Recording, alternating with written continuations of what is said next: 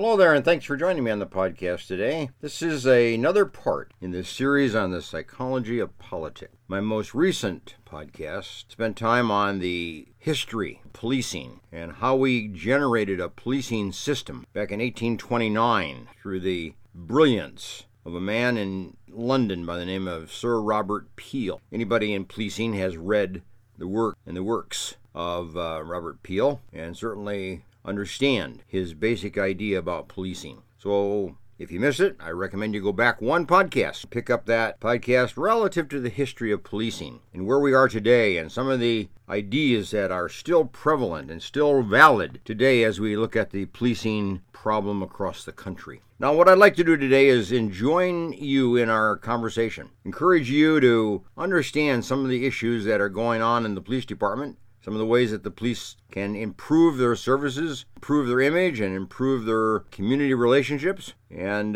pass it on. Part of conversation with your friends and with others. The idea is to join the conversation, but also to push the conversation along, to open up the conversation, and to engage other people, and to engage your community in conversation. And should you ever have opportunity to be part of a forum or attend a forum on policing in your community, go and participate. And I'll give you some ideas that you might want to share if you do that. So policing is a critical issue in our community. It's a necessary service. It's one that we have invested enormous amount of money and effort and time and creative thought in how to make a police department functional and valid and successful and relevant and part of the community, integrated into the part of the community system, part of the community value system. So what I'd like to do today is to just identify several ideas that a police department might want to should consider. Now, these ideas are not necessarily brand new.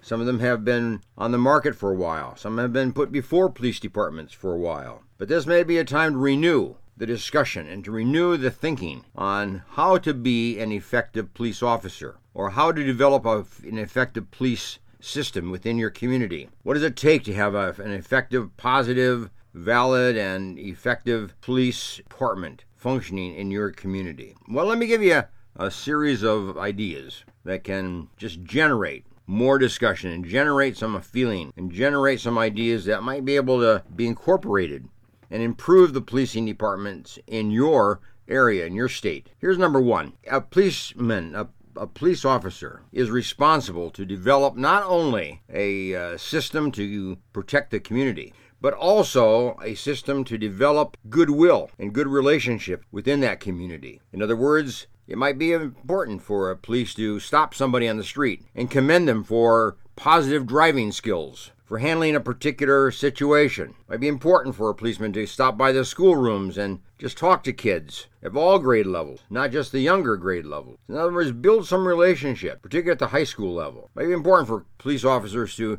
be expected to stop by the local coffee shop and have coffee and interact with the other people in that coffee shop. In other words, be a person, be a human, part of the community, be part of the system of growth and development and education and relationships within a community. Public relations is a job that police officers have to do for themselves. You can't hire that out. You can't turn that over to somebody else. A police officer must develop his own public relations, and they have to be trained in how to do that, and be encouraged to do it, and be mentored in how to do it, so that it flows well and the community becomes part of the police department. The police department becomes part of the community. There's an integration there. So in other words, number one, public relations. Police officer is expected to develop positive relationships in many, many different ways, and I've just given you a couple. Okay, here's another one. Continuing education. Every professional, attorneys, accountants, school teachers, psychologists, marriage family counselors, on down the line, professionals are expected to participate in continuing education, formal continuing education, independent continuing education. So I would advocate that maybe a police department should develop, or the whole police force of the nation, certainly for any given state, because it's always on a state-to-state basis, a state to have a program of continuing education for the police officers. In other words, yes, they would go to school on nights and weekends and days off and so on and take a class, subjects relevant policing. So continuing education in the same way that doctors and everybody else have to get their continuing education unit. I have to, as a psychologist, participate in 36 hours every 2 years continuing education I would recommend that for police officers as well. So keep them upgraded, keep them knowledgeable, keep them understanding, and keep them alert, and keep them on top of the issues that are going on in the community and going on in police development across the country. So continuing education is number 2. Here's number 3, a tenure system.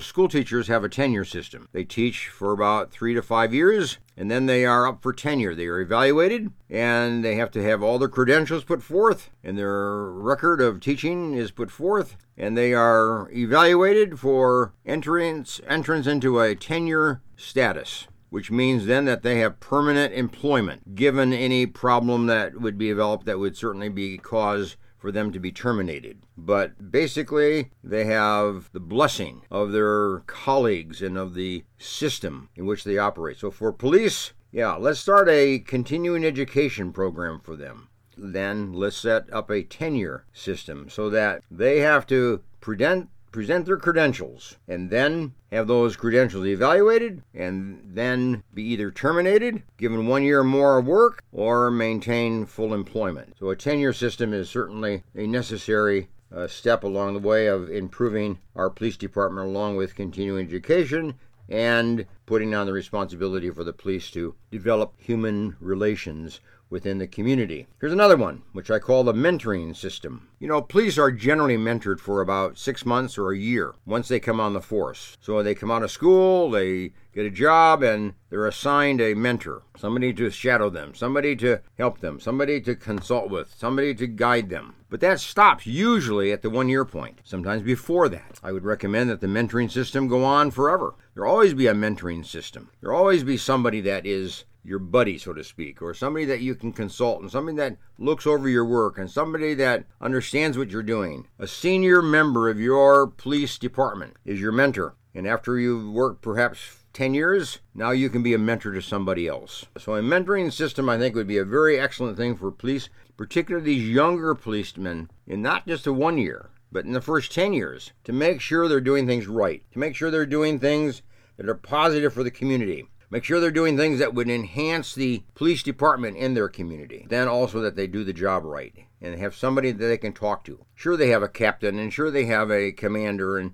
sure, they have people in the hierarchy of the police department, but a mentor on it, somebody who's on the street with them, somebody who's in the car with them, somebody who is on the calls with them to help them debrief immediately after a particular event. Somebody that can teach them what are the teaching points of every call, what are the teaching points of every involvement. So mentoring is another option. Here's another one, what I call an independent review. Every 3 to 5 years, on a random basis, the chief of the police department would randomly select 5, 10, or 20 of the policemen and policewomen for an independent review. And they would be evaluated on all the standards of policing, all their performance that they've engaged in, their community relations effort, and how they've handled different calls and so on. In other words, the track record of their work would be reviewed independently by an independent board. So every year, 3 or 4 or 5 police officers are selected for review, and that would go on every single year. So there's always this review going on within the department, and it's done randomly, so nobody knows who's going to be evaluated in any particular year. And it could start after the first year, it could start after the second year, it could start after the third year. But let's do an independent review of police officers just to assure that they are not only maintaining standards, but they're improving those standards, and they're living up to those standards, but they're living beyond those standards in a very positive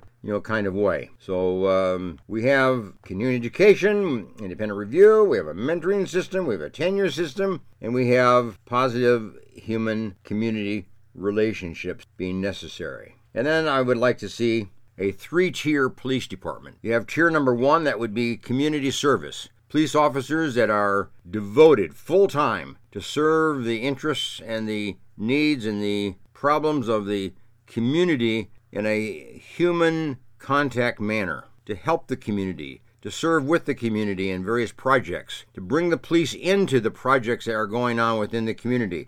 They would visit churches, they would visit schools, they would visit homes for the elderly, they would visit the senior centers of our country, of our cities, and so on. Bring the police into the mainstream of life of a community. Call that community service. They would respond to calls where it might be just domestic in nature, so that they can assist couples and families that are having trouble. That would be tier number 1. Tier number 2 would be a domestic, what we call domestic force. These are the ones that have to deal with child abuse and have to do with elder abuse and have to do with marital abuse, parent abuse, and so on in the families, and just the relationships that take place within family life, and be devoted to that, be specialists in that area, so they can handle that in that whole swath of activity and crime and misbehavior that takes place at the family level, at the human level of the home family. And then third tier would be what I call the criminal force, and these are the ones that would deal with the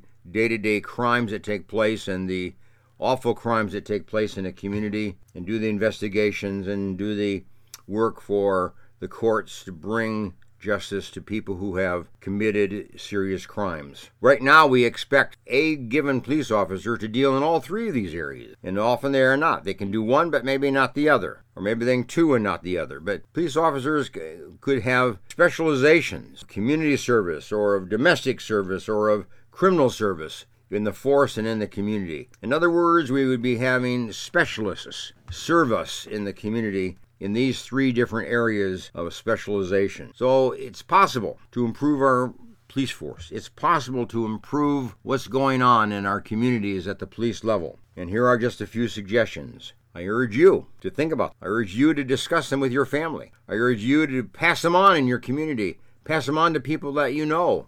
Pass them on to police officers that you know in your family and in your community. Have this discussion with them. Encourage those in a position of authority and decision-making to consider these kinds of ideas. Send this podcast on to somebody else who is in a position of decision-making and authority. Perhaps that can be handled very well. So, thanks for joining me today, and I recommend that you go to my website, www.booksbyhedberg.com. Pick up the book there, The Psychology Missive. It's a book devoted to law enforcement officers to guide them in their choice of a career and to help them in their marriages and to help them in their service to their community and so on. So it's a nice little book for officers and families, police officers. So www.booksbyhedberg.com, and it's called The Psychology Missive.